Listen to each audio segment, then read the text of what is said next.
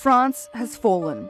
Protests sweep across the nation after a teenage boy was shot dead by police. The killing sparking outrage across the country. And there's been this tension for many years between the police and, has to be said, particularly the North African community, and less so sort of Central African immigrants living in France.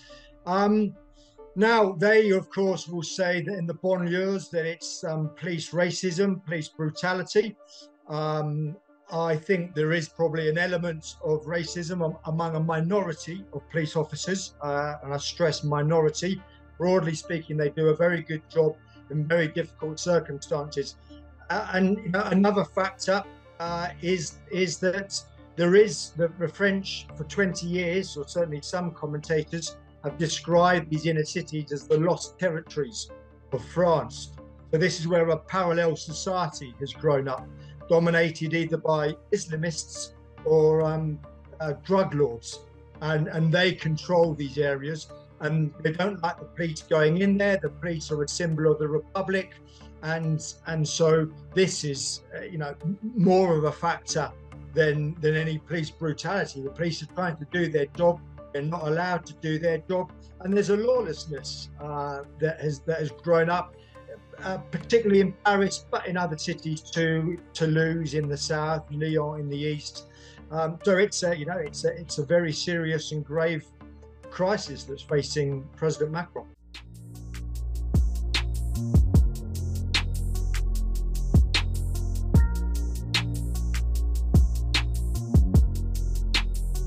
Welcome to What's Left, a weekly political discussion challenging the mainstream left. I'm Eduardo Barca with co-host teacher and socialist Andy Lipson, excuse me. And right-wing teacher Jessica is not here with us today. She's out, and we hope to have her back again. We are online at what'sleftpodcast.com. You can find that link to our site in the episode notes. You can also find their personal social media handles as at Don Eduardo Abarca and on Instagram, and Jess's Twitter handle as jhomie89. Please subscribe, rate, review, turn on your notifications, and share your favorite episode wherever you found this episode. Thank you. What's the morning? Sorry, everyone. Good morning, everyone. Yeah, we normally record on Thursday evening, and post on Saturday, but I was in Columbia, Missouri, visiting my family, so Eduardo was kind enough to delay recording till Friday. Then Eduardo got busy on Friday, and I was kind enough to delay recording till Saturday morning. So here we are, Saturday morning. Good morning. Which I think people can see the difference when it's because of the sun comes in two different ways for me. So they're different lights. Yeah. That's for viewers if anyone pays attention, but I don't think anyone does. Right. All right, let's do this. Topic for today's discussion, we will be discussing France, the riots on the street, all of the protests that are happening in France. I'm glad, Andy, you've wanted to do this discussion. I'm a bit slow this morning, so forgive me. I also have a lot of feelings around this topic, as I was trying to express to you over the phone as I was making my tea, and you didn't want me to have that discussion with you on the phone. As always, Andrew Lipson, Dr. Lipson, wants to have these conversations online, recorded, get me canceled, get me. Let's do it then. France. Hey, Eduardo, do you want me to try to do a little summary of me to describe, and then you to fill in from there, or would you like to? I mean, you can. Go ahead. Why don't you? Why don't you tell us? I think you're going to be doing a lot of talking in the beginning, so maybe I can give a little bit, so I can give you a boost start, and you can tell me what I get wrong. It would be very helpful, actually. That way I can just let go of what the timeline and chronological order of things, but I can just give my thoughts instead. All right. Thank you. So why don't I start with some of the just basic details that I know. In late June, I don't know the exact date. I think it's like June 27th, June 20th. The 30th of the 27th of June. Yeah. Sorry. Okay. Mm-hmm. No, it's fine. Nahal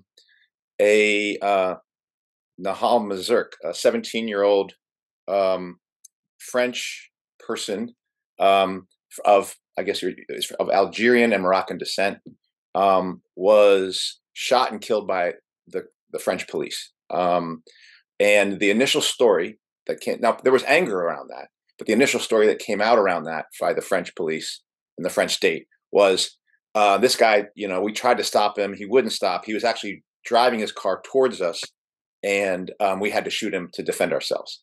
And so Nahal was charged posthumously with, reckless drive, or, doing some stuff like breaking traffic laws, and then also voluntary homicide, voluntary manslaughter, or something like that, possibly trying to kill a police officer.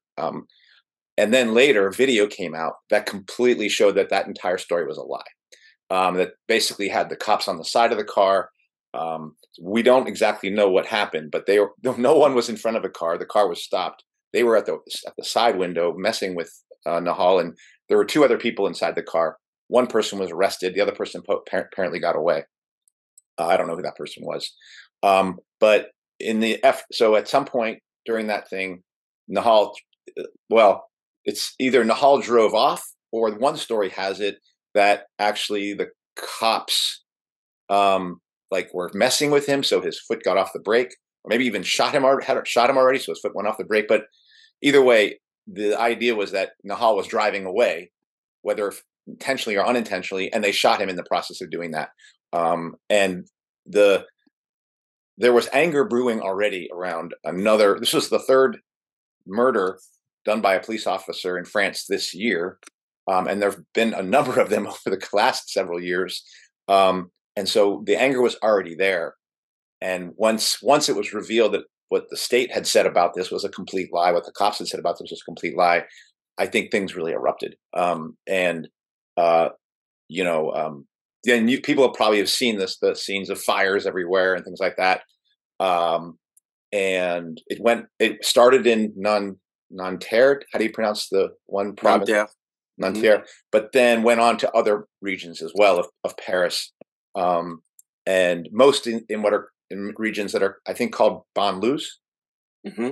Banlieues, which are like projects, suburban projects, like high rise, but very poor areas. Where a lot of immigrants are housed, and a lot of the poor are housed, and a lot of young people are housed. And so these fires were raging, and all I can say is that while the discussion about these fires has been and I think it's true, small businesses, things like that have been targeted. The major target of most of this riot and rebellion have been police stations, have been municipal buildings, basically city buildings, like a mayor's house was attacked, and also a prison was actually, the prison gates of one place were actually set on fire as towards a sort of a protest again. These are largely protests against the repressive and racist actions of the state. And I do agree, or I do believe that there are other people who are getting caught, or other things are getting burned, but by and large, this isn't, in my opinion, this isn't a right. At least the anger around it is rightfully directed and shown towards the French state, which is racist, which protects only the rich, and protects only the capitalists of France, as well as protects the capitalists of the United States if they need to. And so I want to talk about this because I also think it comes in only months after a massive pension revolt took place that was also put down. And I want to say that this rebellion has gone on for about 8 days and has been now largely put down. There was up to 45,000 cops were in the streets per day for a while, and thousands of arrests. I guess there's other things like Snapchat and TikTok have been censored so that the people can't post things that are happening during this rebellion.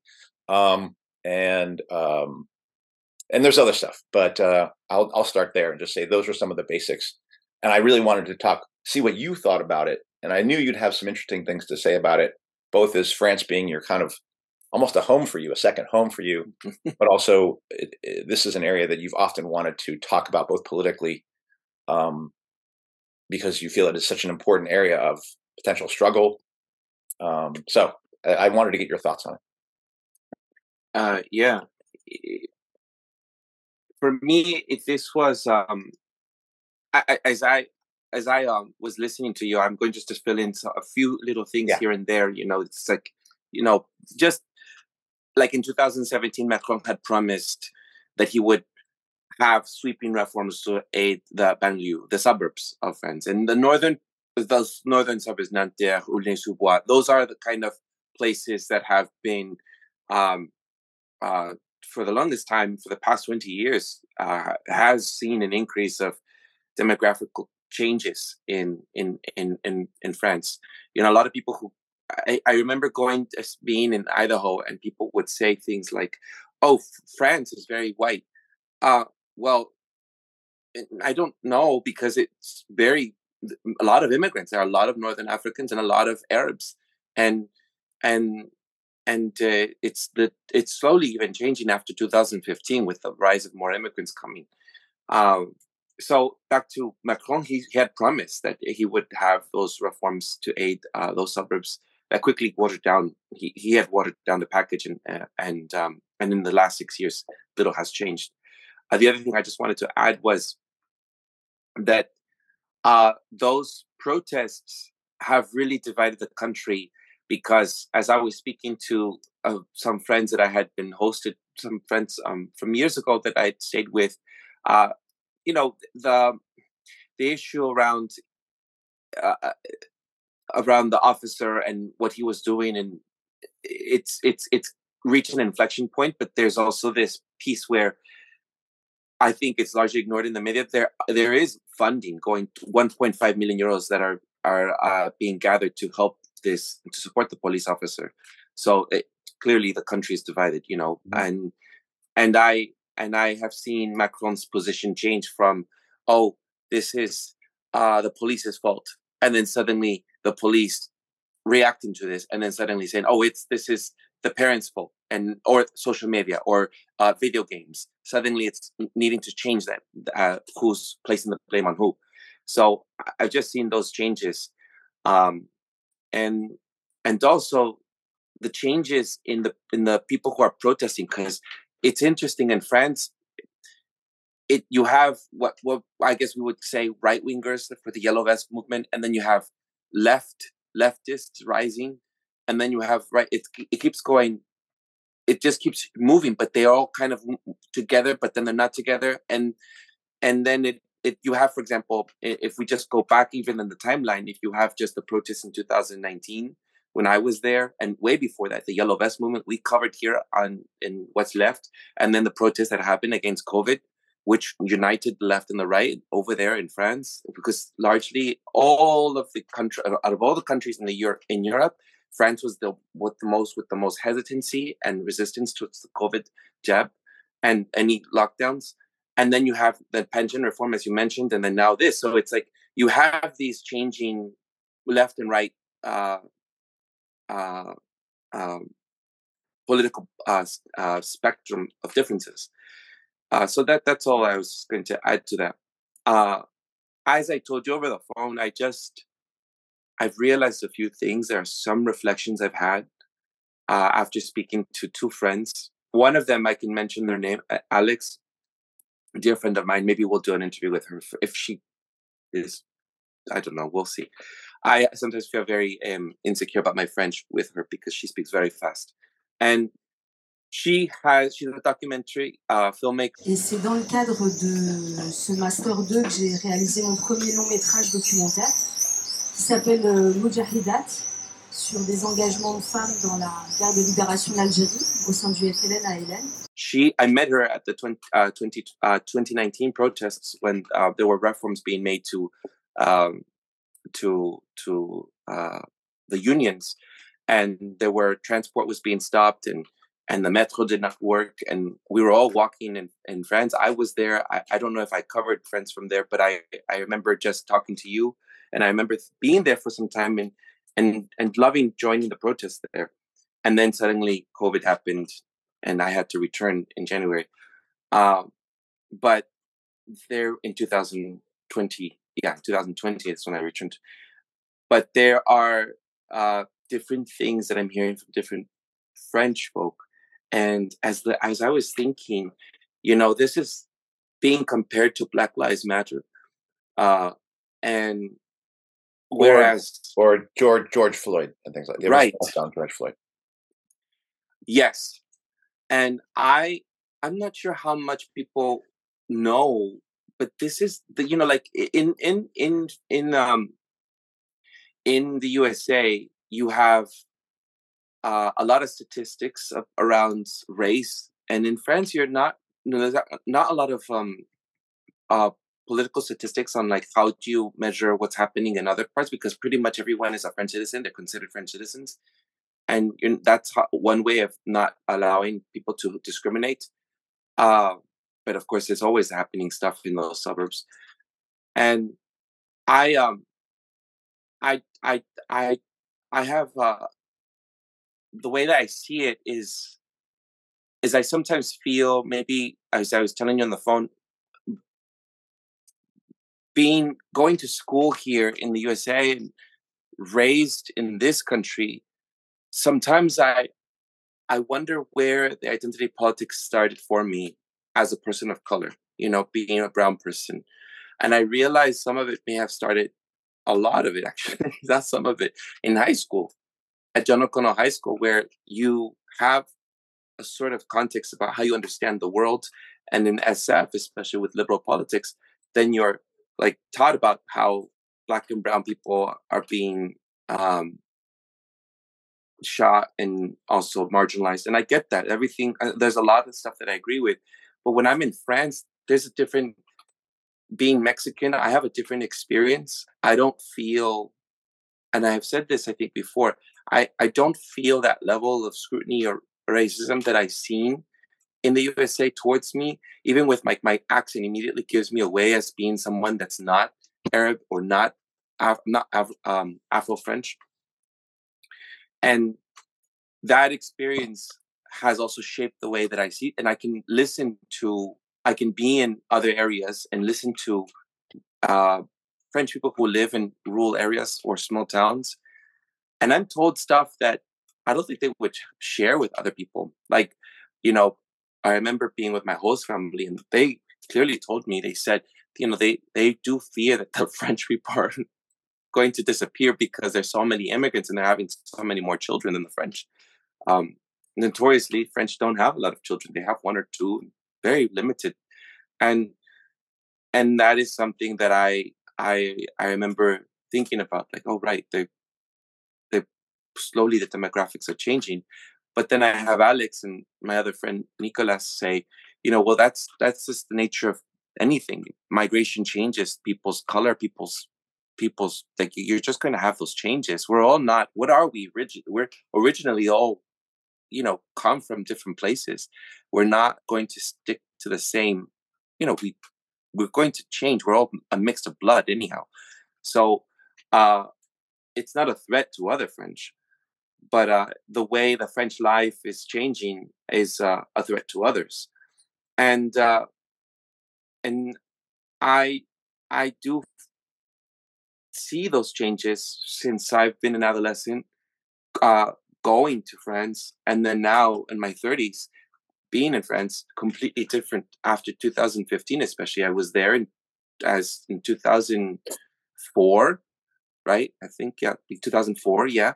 And then going back in 2015, well, not like I've been on and off going back and forth, but 2015 is so pivotal because that's when all of these boat of immigrants were being documented in the news, and a high rise of Syrians coming into Europe. And I think that's when I saw, whoa, the restaurants and chains and the metro being different, and just so many more people, and the French feeling resentful but staying quiet about it. They don't want to be labeled racist. They're seen as very welcoming, but a lot of them had whispers of, this is too much. How much can we bear having more people come? We can't save everyone. And they're changing the way of the French life. And those were difficult conversations to hear. And so, anyhow, this is coming up for me as I'm thinking about this. And when I stayed in Aulnay-sous-Bois, I stayed in a suburb that was in a high-rise building. I remember at the top, I would be staying. It wasn't a very safe place, but I had to run the stairs down because the lift would not work. And so there were a lot of things that I would see, sketchy things on the way down from the stairs. And I was different there. And I remember the police stopped me once and said, "What are you doing here? Why are you here?" And they thought I was coming there to buy drugs, to get something from there when I'm not from there. They clearly saw that I was not from there. And I was afraid.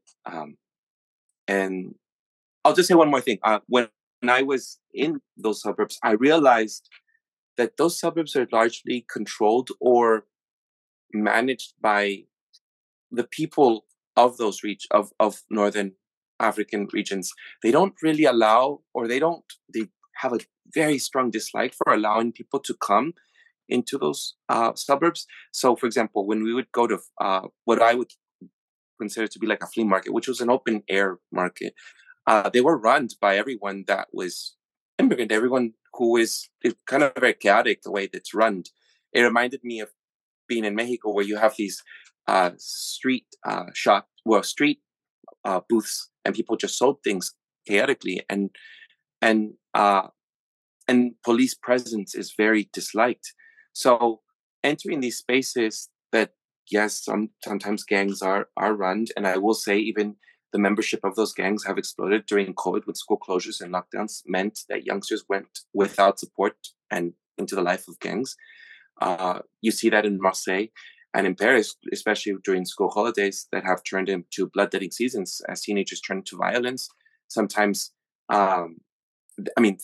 everything has backfired since COVID, right? We have seen even the rise of tremendous psychological impact here in the USA as well, with school closures and everything that we're dealing with, the aftermath of the lockdowns.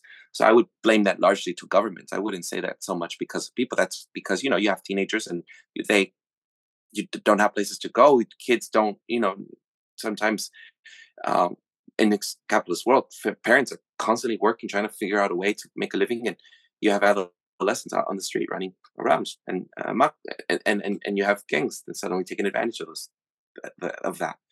But these suburbs that are run sometimes collectively, sometimes not in the best way, are a place of where people would say that this is festering. And Aulnay-sous-Bois, where I stayed, that was one of those places. And I stayed with someone who was of Arab descent, and another person who was of African descent, of Western African descent. And it was a very interesting experience for me to be there.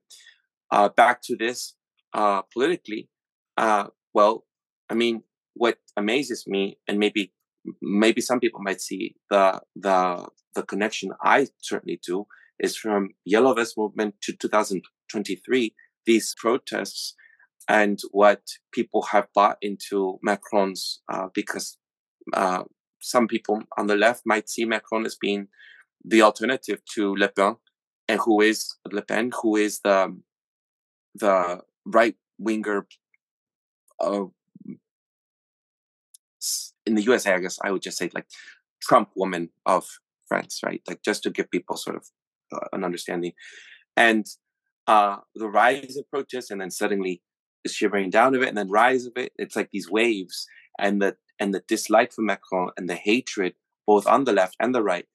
But he keeps being elected by his middle class and mostly elite class as the alternative to Le Pen, and yet I think sometimes the left falls into a trap. Although, as I said to you on the phone, there is the voting in the suburbs of Paris is not very high. So it's obviously not that they don't fall. The immigrant population does not fall into this trap, but a lot of people do. They think of the better of two evils. Sometimes this is, even though there are many different parties there that you can vote for, those two dominating figures, Macron and Le Pen, are the ones who are seen as to run electoral politics there. And a lot of leftists will just run to Macron as the alternative to Le Pen, right? what I think we can learn from. Oh, before we go there, I don't know if you want to say anything to anything I have said. Yeah, I mean, first off, state repression is not a U.S. thing; it's a capitalist thing. So and it's a result of the fact that capitalism represents the dictatorship of the bourgeoisie globally, and we experience it through our own state. We have illusions in the United States, and apparently the French have the same illusions, that they live under a democracy, but you don't. You live under a tyranny. You live under a dictatorship, and that democracy goes away the minute you challenge it. And it is interesting that you raised. There's a number of things I want to say. That you raised the idea that the French society, the French working class, in many ways, is being divided again to one side who may celebrate this rebellion and see it as justified. Another side saying these Muslims, these Northern Africans are not. They haven't accepted French society. They haven't accepted French norms. They haven't accepted French democracy, and the state has to do something to. And we've tried to give these people money. They don't know what to do with it. And so now we have to. If they're not going to accept carrots, then apparently they're going to have to take some sticks. So that kind of division where the issue of immigration is being used and is being used very, very successfully, I would say, to divide workers in France, just as it is being used currently to divide workers in the United States.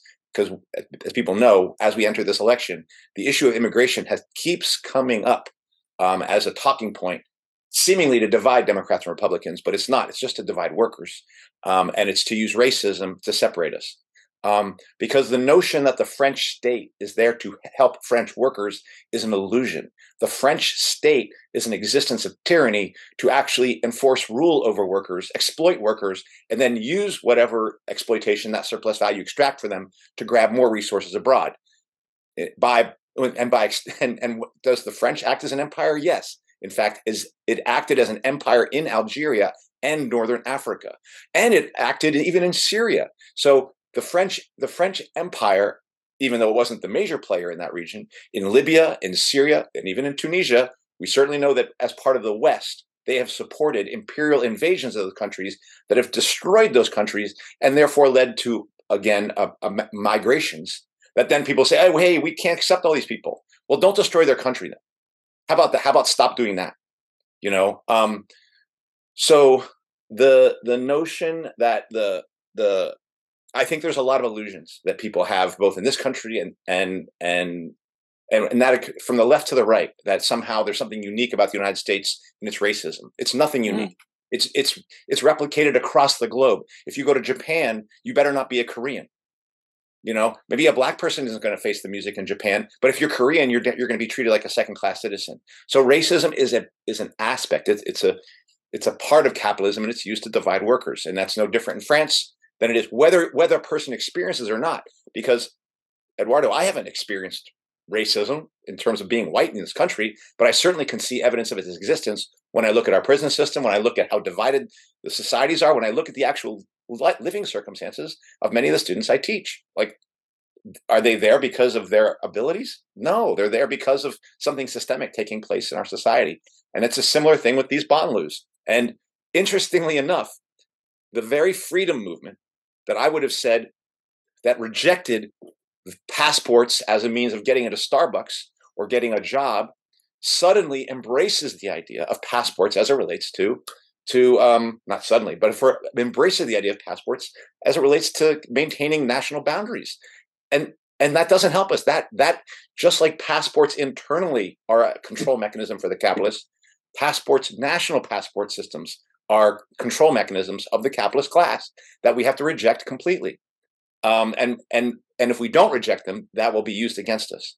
And it's interesting to me that these banlieues have been described as places that seem to be autonomous. Like, that's when I was reading some of this. And sometimes they talk about it in terms of gangs, which really, if you want to come down to it, gangs are just self-organized people. I'm not saying it's the self-organization of the working class, but that's what gangs are. They are organizations that the state doesn't have control of, And I would contend that the biggest reasons gangs are a threat has nothing to do with crime, has nothing to do with selling drugs or giving drugs. It's because they're independent of the state. And the state wants to have the right to come in and control everything. And so it's not just the 10% gang population that's a threat in these banlieues. It's the fact that actually they are often run as pseudo-separate entities, a situation that freedom people across the globe should actually celebrate, because we are actually trying to reproduce that exact same thing.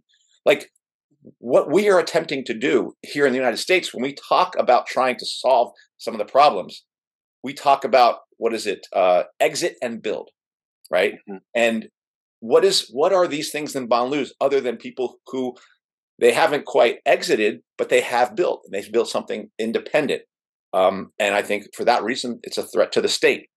And so I'm not surprised that the state is coming in and using this issue the state was very threatened by the pension problem, the pension reform movement just only months ago. Well, now they've pulled off an interesting trick in the context of this rebellion. They've gotten a section of those people who hated Macron a second ago, now asking for Macron to come in and use the state to crack down on them. So again, these are all antithetical to what I would say are the values of the freedom movement, not the rebellion, but the state crackdown against the rebellion. And I would include that's the state crackdown as not just being TikTok and Snapchat being censored, but you mentioned the 1.3 million that's being raised for that police officer. Well, guess what? That money is being taken off. Apparently, just like when we did the Give, Send, Go thing for the Canadian truckers, they're doing the same thing to the people who are trying to raise money for that police officer. The state is coming in and saying, no, you can't put money to that, right? And to me, again, those are the dangerous things. The dangerous thing to me is not whether they lit police cars on fire, and I don't celebrate the idea that there's collateral damage, and there will be collateral damage. And I guess I'll put it in terms of this way: when this happened with this guy with Nahal, if nothing had happened, would I have celebrated that? No. If a police shot Nahal wrongly and then nothing happened, I would not have celebrated that. Once police shot Nahal, if there were just like protests on Saturday and Sunday and people were marching in a line and just like saying, we don't agree with this, would I have celebrated that compared to what I see here? No, I actually think what I see here, what I celebrate in what's taking place here is the fact that what is shown is the desire for people for something else, and the willingness of people to take on the state in order to possibly get something else, in order to make a different world possible for themselves. What is sad is that these very same things that took place now in 2023 are an exact replica of what took place in 2005 in France, when there was a killing, there were police killings I think it's in the banlieues again, and exactly the same thing. Between 2005 and 2023, there has not been any political organization of the working class to allow to take the fire of the desire for change and turn it into something that could actually threaten the French state. Because the French state is going to take advantage of this. They're going to take advantage of the fact that people there is anti-immigrant sentiment in France. There is nationalism in France. And I'm not talking about Le Pen. I'm talking about liberals. I'm talking about leftists. There are leftists who supported the hijab ban in France because that wasn't, because that was like backwards. So like I'm not making a left-right distinction. I'm making a revolution versus reform distinction. And I'm going to say this. I believe there are very, very, very, very few revolutionaries in Russia, just like there are in France, just like there are very, very, very few revolutionaries in the United States. There's no more revolutionaries in France than there are in the United States, because most people at this point find themselves wringing their hands and getting upset about what got burned, rather than saying, why the fuck have we not been able to organize the working class to take the fire that these immigrants are showing that we need to have in our own hearts for taking down the system and replacing it with something else? How have we not, in the 20 years since the last time France burned, not gotten any better at making that burning happen more productively? Why is it the same old unproductive burning that only shows us the anger, but doesn't show us the instinct for actually changing society. And instead is going to be utilized to, again, pit people against each other. And Macron can kind of survive by saying, oh, you didn't like me around the pension reform? Well, give me state power to smash on TikTok, smash on Snapchat, smash on immigrants. Let me actually start to collect data on immigrants and collect data on people of color and surveil them in the ways that they are doing in the United States, and justify that. Like, oh, we'll call it a census, but really what it is data collection. So I think the state is getting over again. And like I said, the House always wins, apparently. And that, to me, is what is sad about this moment, and what is tragic about it. I don't think it's tragic. I certainly don't think it's tragic that municipal buildings are being burned or that police cars are being burned. I think it's unfortunate that because there's no organized expression for this anger to take place, that there is collateral damage that will then be used to smear immigrants and to smear these young people who are fighting back against the system, essentially. Even if they don't see it that way, that's what I see it as. But this fight back will not be able to challenge the system because it has no political coherence, and it has not developed that political coherence from 2005 to 2023. To me, that's the biggest tragedy. But that's not just a problem in France. That is a problem globally. Except maybe I could say India. India, it seemed, had more coherent movement of the farmers' movement taking on capital and things like that, even if itself, that also got pushed aside as well.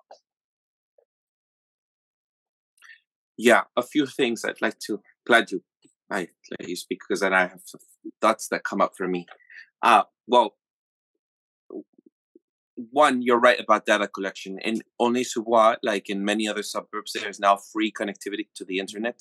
That is data collection. You have so many people there who are, like I said, those are mostly low income and people who normally just cannot afford living in Paris, but mostly immigrants, and high data collection because free internet access. You can connect there, and they have set up so much wireless internet connectivity there, which I would love to see an Alison McDowell sort of investigation into that, how much of it's being tracked.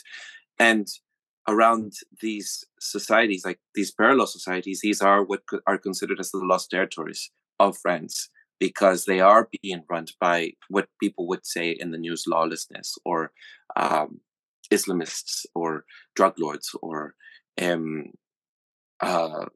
anarchists. There's anarchy in these in these suburbs, which are being developed as alongside elite French societies. You have clearly Paris, which is a very rich city, and then you have around Paris all these very poor areas. And I hope you see, and I think you see, Eduardo, the contradiction for people who say they're in the freedom movement, supporting the state coming down and cracking down on that kind of self-organization, right? You see the contradiction there, right? Like it's complete hypocrisy, and it's hypocrisy, and it's tragic that people do not see, the very same people who have this instinct for building their own thing and who see the right of people to be armed in doing so, suddenly can't see it when it's with a Muslim face. Right. I mean, yes, I do see. Yes, I think obviously we have filters in the way that we see. Yes, I see that. Not like I'm defending or anything. I don't want it to come off that way. But question remains for some of the people who are out on the streets protesting. One of the things that they say is, so I was speaking to Alex and a friend, and they say, one thing we're going to have to learn to do together to be able to organize in a more effective way is we're going to have to really, because there are, like I said, so many, there's a diverse set of people that are on the streets. So the Yellow Vest movement, mostly by rural and working class French folk, not of recent immigrant descent, if I just to say it that way, because I think we're kind of all have different descents, but like of recent immigrant descent, they just do not like the immigrants, and they're out on the streets. And then there are the people who are on the left who are very revolutionary, as they would say, but their struggle with working with immigrants is like the way that women are being treated on the streets. So it's the social norms of knowing how to work together because of differences in culture and learning how to work out those differences, because that's how this is.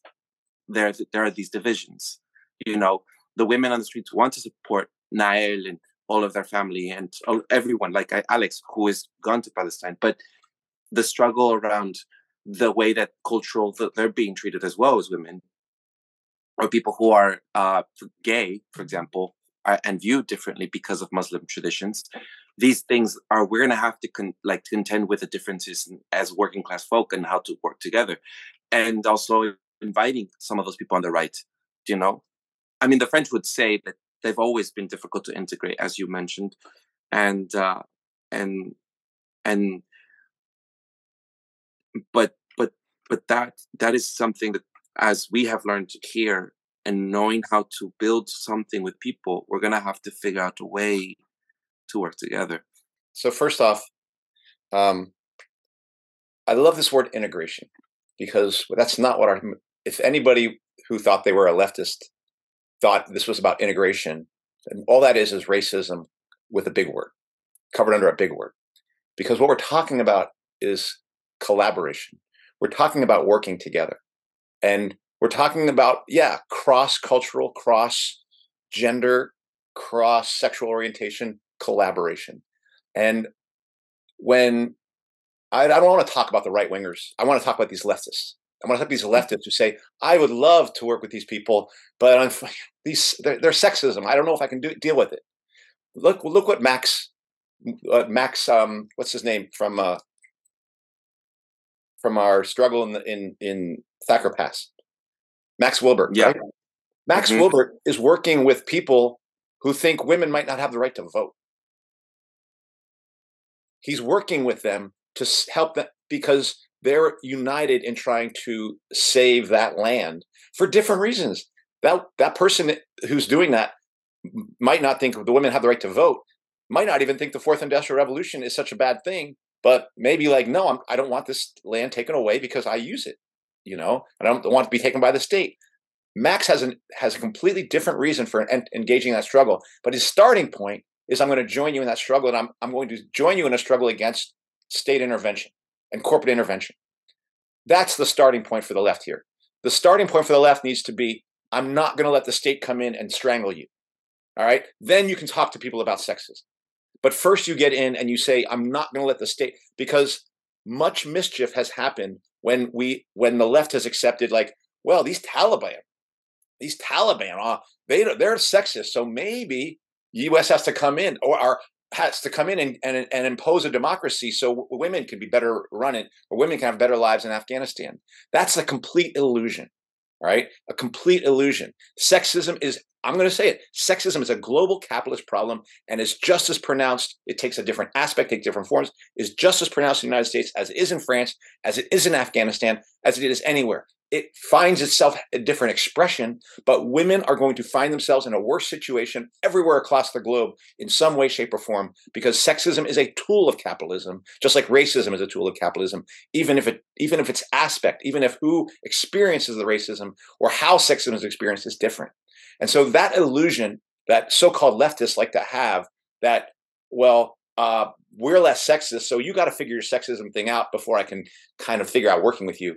That is just another bullshit division point. Without them saying it, they're basically saying, I trust the French state more than I trust my Algerian or Moroccan brothers and sisters.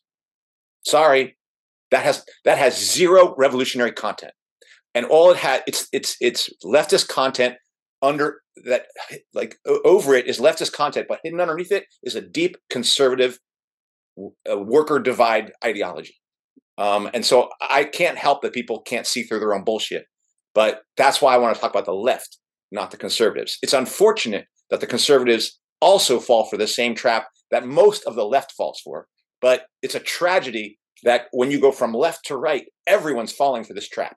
And we're falling for it again, because people have a psychological discomfort of hearing about Muslims, people with Islam, lighting shit on fire, because they already bought the racist bullshit around the war on terror that said that Muslims and people in Islam are more violent, right? When those people's countries have been destroyed through generations of U.S., British, Western imperialism, and that largely their response is to that violence, and to what extent we see violence from them is completely in response to the violence that's been imposed on them. And our job has always been to just do one thing: take out our own government, take out our own state in the face of that. Do not let our state run roughshod over the globe, and don't let it run roughshod over people in this country, whether it be George Floyd or immigrants or workers in the SEIU and the hotel union who are getting screwed here in San Francisco. And they're basically dividing Asian immigrants versus Latino immigrants by shipping in undocumented Latino workers to push out Asian workers who work there. It's like, look, this is age-old tricks the capitalists use, and they do it. It works. The tragedy is we keep falling for it. And the one side that was supposed to expose this, the so-called left itself, has absolutely no understanding of it, in my opinion. And yet they praise themselves for being for women, for being for gays, for being for transgenders. And yet they're for nothing. They're for nothing other than maintaining the capitalist state. That's it. And I would say I would say the difference between the Black Lives Matter movement and then the French is, the stark difference is that BLM has been co-opted and has been taken over by politicians, and it's not in France. This isn't some movement that is. There are over like 200 mayors that just went over and met with Macron, and they were like, "You need to declare a state of emergency." This isn't something that is being by the left or right being accepted, and so the difference is in BLM, you'll hear even Nancy Pelosi supporting it, or Hillary Clinton, or something like that, right? And they'll start co-opting this and talk about how we need more representation and more identity politics, more people of color in office. This is the kind of conversation that leads from BLM, which is my criticism with it, right? Whereas in France, though, with this, they're not speaking about more politicians in office. I wanted to, just before I forget, Andy, there is a film called La Haine, which is the hate, and it really shows, if anyone wants to sort of get an understanding of what it's like, it follows the story of 3 friends in the suburbs in Paris, outside of Paris, and it gives just a view of what it's like out there in these growing up of immigrant descent and of Northern African and Arab descent. And I just wanted to put it out there if I forget. And they're not at all wanting. They don't see it as a way out. Will liberal leftists think similar? I think not. They're on the streets, but for a different party. And so that's where I think that's the trap for other people joining these protests. It's like they're there, but they're showing up. And even when the call for these people, mayors, are saying, let's do a counter protest before more peaceful. And that's when I saw that is like trying to manage damage control this whole situation. And suddenly you have liberals out on the streets saying, yes, we support Nael and his family, but let's call for a more peaceful protest and supporting alternative parties other than Le Pen or Macron, which is the difference in the way that these young folk and the people of Arab descent are protesting from the more liberal protests that are calling for peace. And even trying to have Naed's grandmother, I think, under duress, really, because she didn't say anything about this in the beginning until recently. She's like, okay, let's have peace. Let's do this. But I can see how the pressure on her, because this is her grandchild, to say something like that and to call for peace didn't work. But she being used as a pawn by officials and stuff like the mayors that I mentioned, going up and calling for emergency state, which is basically what the government is going to be doing if this continues. I don't know what the sentiment is at this moment, if they're going to continue or if it's going to shimmer down. I hope not. I hope something comes out of this. As always, as you were mentioning, though, that we have a big working class, or not demonstration, a big working class uniting front issue, and that's the issue that we're facing globally. We'll see. We'll see.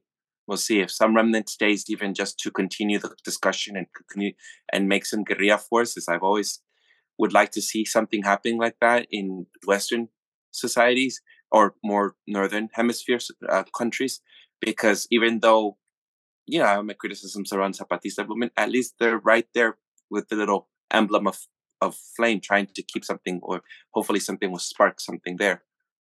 But I hardly see something like that happening in the USA or in France, where you have a small guerrilla force like that. Yeah, for me, largely to gun control too. I don't think you'll have some guerrilla force when you have a society where there's a lot of gun control, and France is very well known for the gun control. Yeah, and I don't want to sit here also and I do think that, first of all, there's been a political stance. As much as I celebrate this rebellion, and I do, and I think it should warm people's hearts that there is this much anger out there that's prepared to tear down the existing system. The tragedy is there isn't the level of organization to actually replace it with something that's better, and to resist politically and resist organizationally the way the state will come in when this thing, as this thing moves, to tear it apart and divide and conquer it. So that situation has not developed any better from 2005 to 2023, and so I do believe that there will be a co-optation of this. Arab Lives Matter will come. Islamic Lives Matters. There's going to be a version of that's going to co-opt a section of the anger among those, and there's going to be some Moroccan young person or Algerian young person who's going to be swept up into the political apparatus, a left political apparatus, and used as a representation tool to say we're helping these people, and we're using the powers of the state to do so, when that's the opposite. So things never just stand still. If you are not figuring out how to defeat your opponents, then you are being defeated, and that's what's happening right now. Like the fact that this rebellion was tapped down in 8 days, the fact that the state itself has already secured for itself so many new platforms for repression, not just including the TikTok and the Snapchat, but I think the fact that they were able to freeze the assets, or freeze the freeze the money that was being raised for that police officer, that's a big step forward for the French state, because they did it on the right, and so we did it on the right, and I'm sure the left is celebrating that, and the left is an idiot, because they're going to have that same state's going to come back on them and use that against them if they ever do anything independent. So the reality is that these moments are moments when people in the Yellow Vest movement could have joined with this rebellion and figured out, okay, how do I be a part of this? How do I work with this? Because we are no more happy with this system than they are, but yet we have different experience of it, and maybe different beefs with different sides, but it's the same system. Now, because people don't see it that way, that kind of unity is not going to happen just of its own. I don't know how it's going to happen. But it's going to have to happen. And it's certainly not going to happen by somebody saying, well, until you figure out this talking point, or you become better on gay rights or women's rights, then I'm not sure I can deal with you. That's never going to work. It's going to have to be, like, I believe that Max is onto something when he understands, well, in working with people who have different ideas, this is going to be part of how we're going to work through our different ideas. It's going to start from me saying, I'm with you on your cause, and I want to help you with it, because it's the same cause as I have. So that's where the left is going to have to learn something. And I don't even want to talk about the left. That's where the revolutionary movement is going to come, because I'm sick of the left. Yes. Okay, Andy, I'm not sure if you want to find a way to conclude. Should we find a way to conclude? Well, I'll say this. You had some questions for yourself and for maybe me in the phone conversation before we started this that I didn't want to like just have on the phone, because I wanted you to bring up some of those things here. What are your questions? I don't know if I guess what I would say is, in light of that, what has this conversation meant for you in terms of framing it, orienting it? What has been important for you in this? And what questions that I don't think still exist for you that you're mulling about?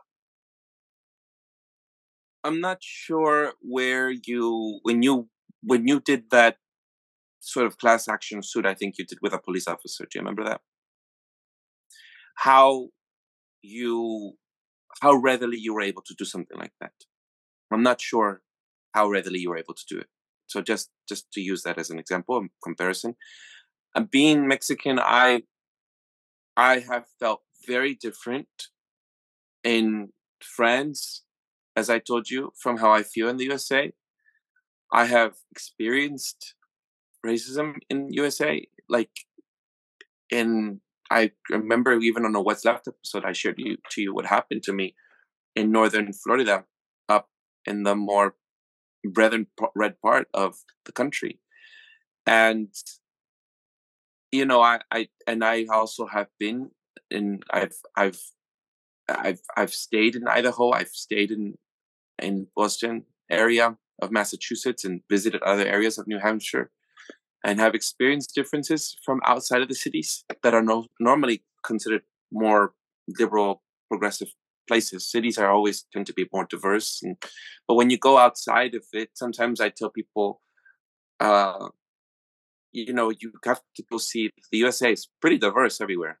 It's a large country, and so sometimes I don't walk through the world in the USA feeling like, oh, everyone's being racist towards me. I don't feel that way. People make more of an issue of race, I think, more than I do. When I was in college, I didn't really talk about me being Mexican. People ask me what, they want to know. And that's always the experience here. But when I was in France, and that's how I sometimes, maybe it's because I read a lot of a lot of Black authors who would discuss going to France as a safe haven.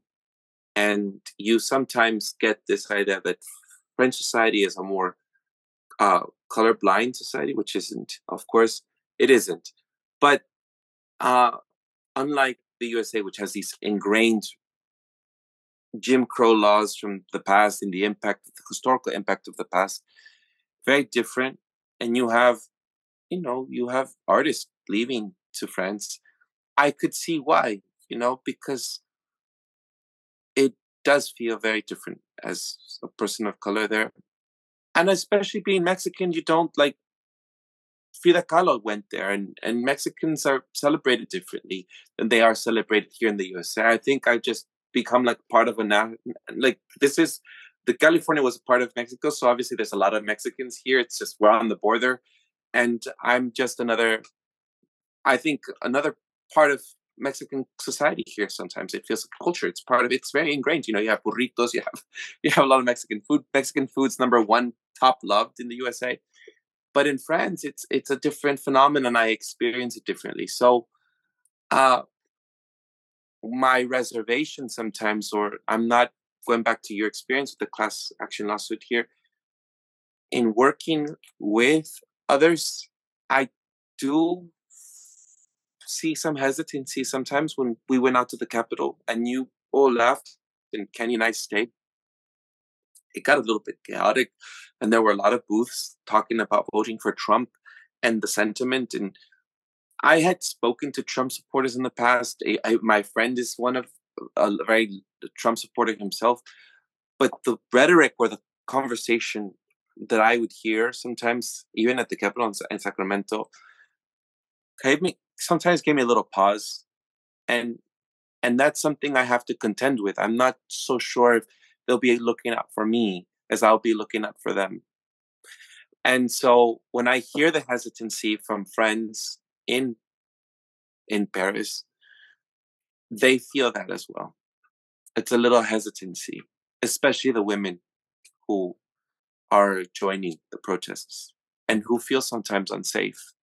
Because sometimes when they enter these spaces, so many of these spaces are mostly men out on the streets.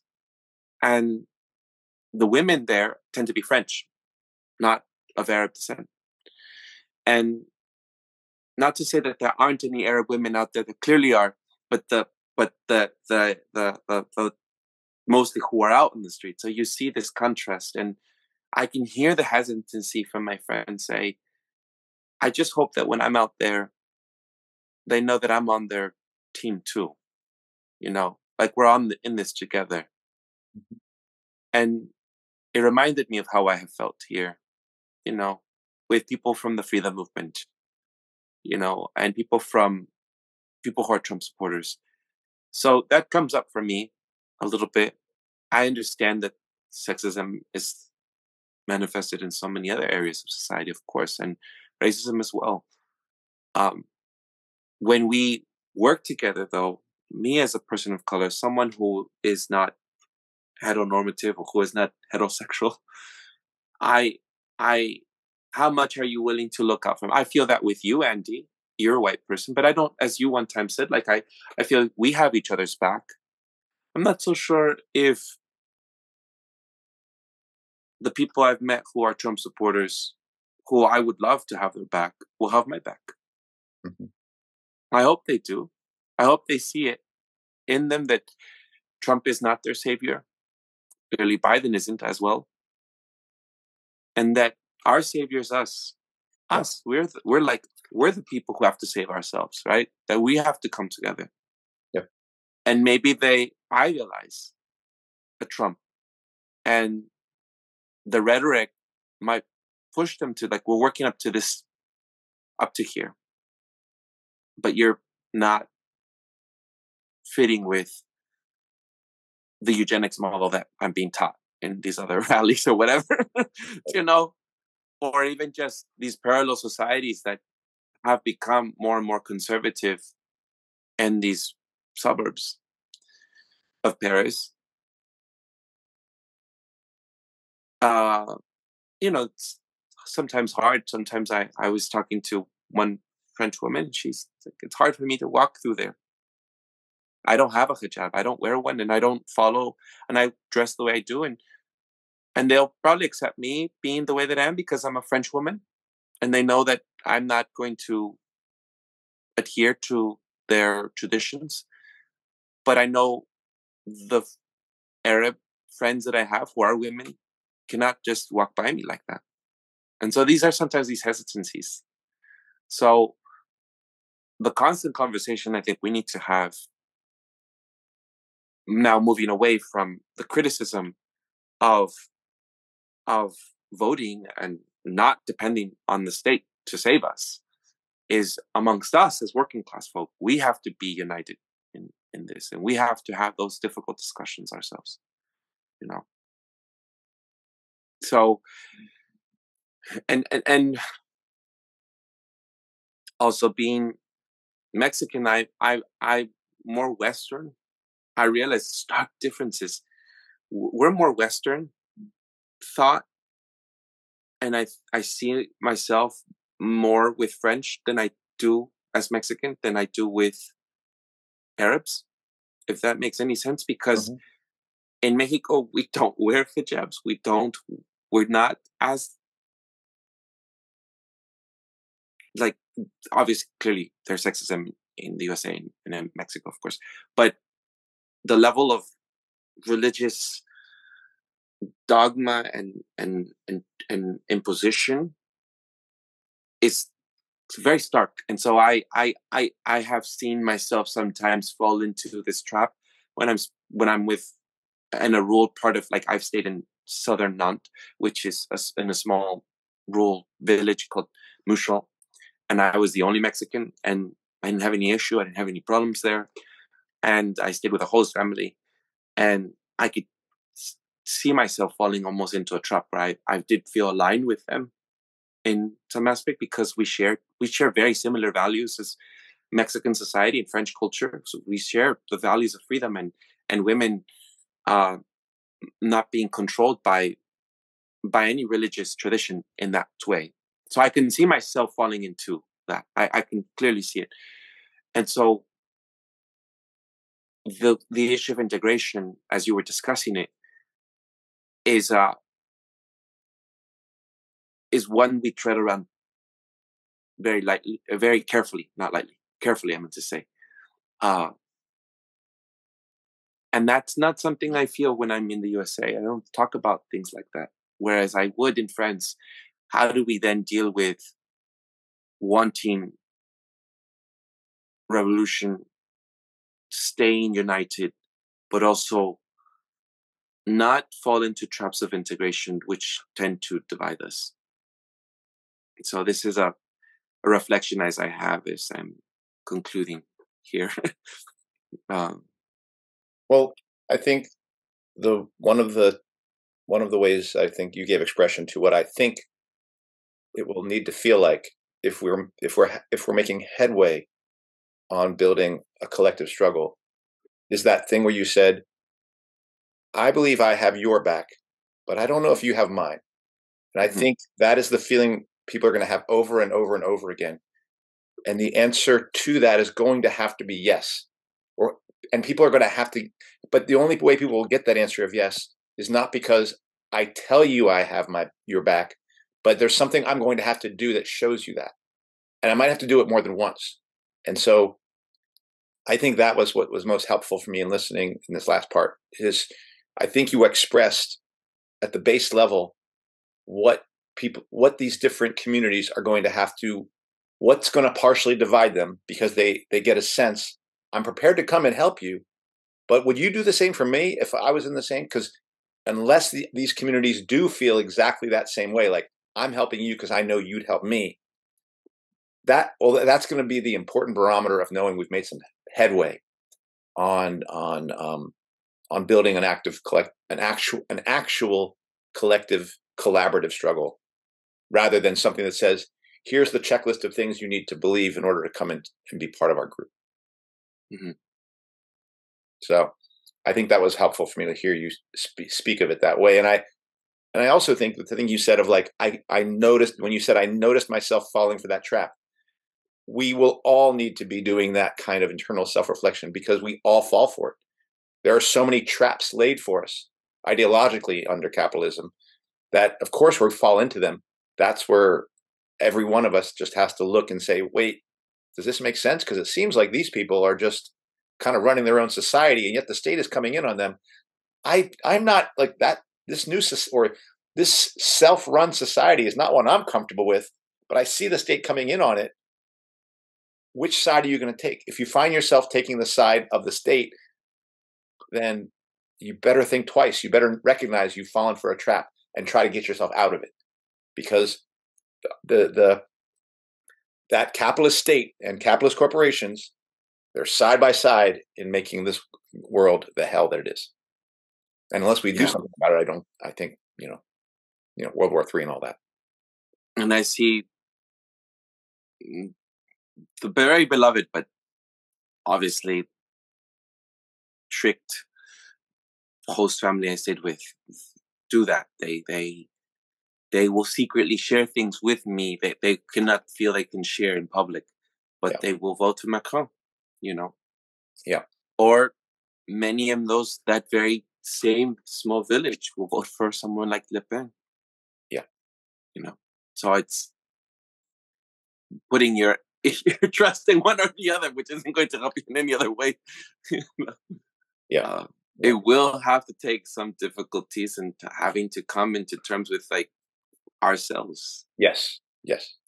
And our own fears that have been bred into us, either from the government or from some experience. Sometimes that's from experience.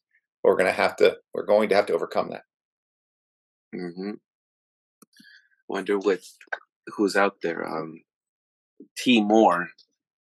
Tom Moore would say, because I think that there are some differences in the way he thinks that this happens also in Germany. Yeah, right. He's clearly on the left. Left, right? He would say, well, we need to build the left, and I don't think we need to go for that.